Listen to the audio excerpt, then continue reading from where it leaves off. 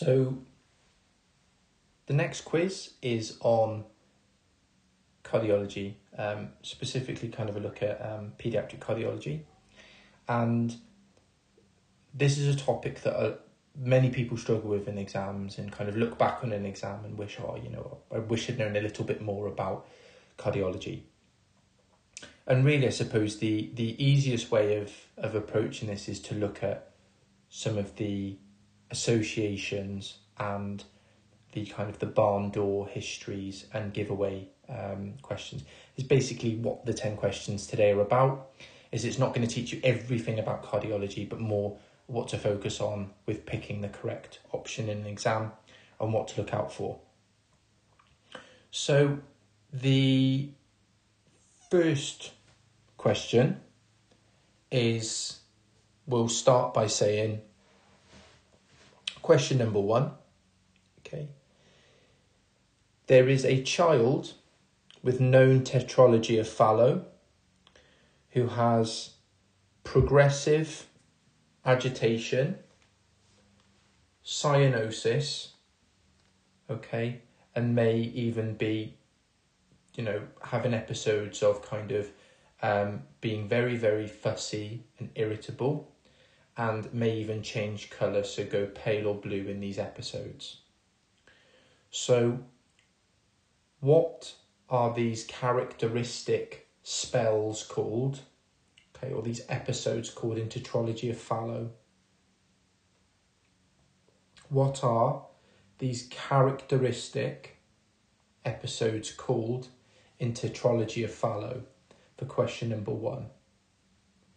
So, for question number 1, tetralogy of Fallot is really 4 cardiac malformations.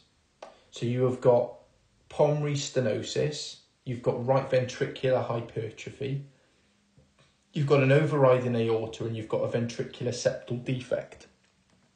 So they're the 4 things you're looking for in tetralogy of Fallot.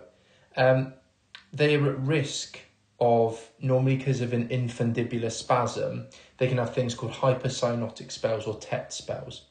And the first kind of management of it is to assume the knee-chest position, and actually what this does is this increases your systemic vascular resistance, okay, and diverts blood back, helping with these hypercyanotic spells. Other things such as morphine can help as well, and whether oxygen therapy is what is needed. A few things for tetralogy of Fallot for exams before we move on to another topic. So question number 1, we said it's tetralogy of Fallot's hypercyanotic or TET spell. You may hear a murmur over the pulmonic area, so that's your pulmonary stenosis, okay? You may see a boot-shaped heart, which is quite characteristic on chest x-ray that they always like asking in exams. So there are a few of the things to look out for, okay? So that's question number 1. So question number 2, okay? Question number 2. So first few days of life, a newborn has respiratory distress, a lot of tachypnea, decreased urine output, and weak pulses in all limbs, so arms and legs, with no murmur, okay? So what do you think the diagnosis would be for question number 2? Bearing in mind I've said that we have got a metabolic component, so possibly a metabolic acidosis with decreased urine output. Question number 2.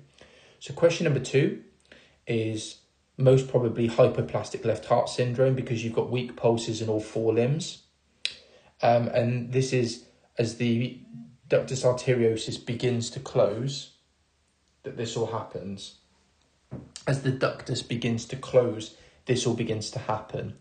Coarctation of the aorta can present with congestive heart failure, okay, poor feeding, and metabolic acidosis, but will tend to give you, at least in exams, reduced perfusion of the legs. So after the coarctation, rather than all 4 limbs. All 4 limbs and they tend to make a point in an exam of there being no murmur. I mean, you don't always get a murmur in coarctation, but with coarctation of the aorta, it's important to be aware of that. With coarctation, you can get a murmur, but that's normally in conjunction with another cardiac defect. It's not necessarily the coarctation itself that causes the murmur. So anyway, that would be coarctation of the aorta. Question number 3, what medication would you give if someone had a duct-dependent lesion, for example, coarctation of the aorta? What medication would you give for question number 3?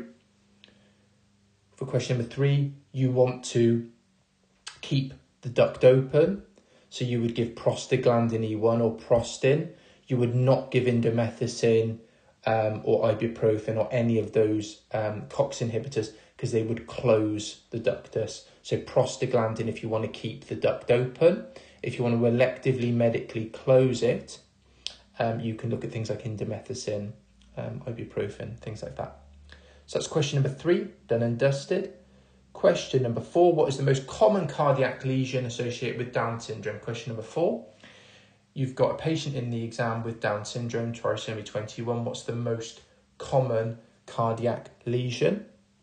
For question number 4. So the most common cardiac lesion is an endocardial Cushing defect.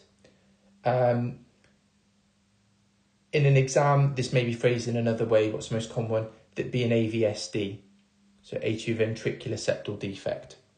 So what we've done so far, we've talked about tetralogy of Fallot, we've talked about hypoplastic left heart syndrome, we've talked about coarctation, and we've talked about how to keep a duct open, okay? And now we've talked about an endocardial Cushing defect, okay? Question number 6, what's the most common cardiac lesion associated with Turner syndrome? Question number 6, what's the most common cardiac lesion associated with Turner syndrome? The answer for question number 6 is a bicuspid aortic valve. Other aortic problems such as coarctation of the aorta are common cardiac defects in Turner syndrome. Question number 7, what's the most common cardiac lesion associated with Williams syndrome? What's the most common cardiac lesion associated with Williams syndrome?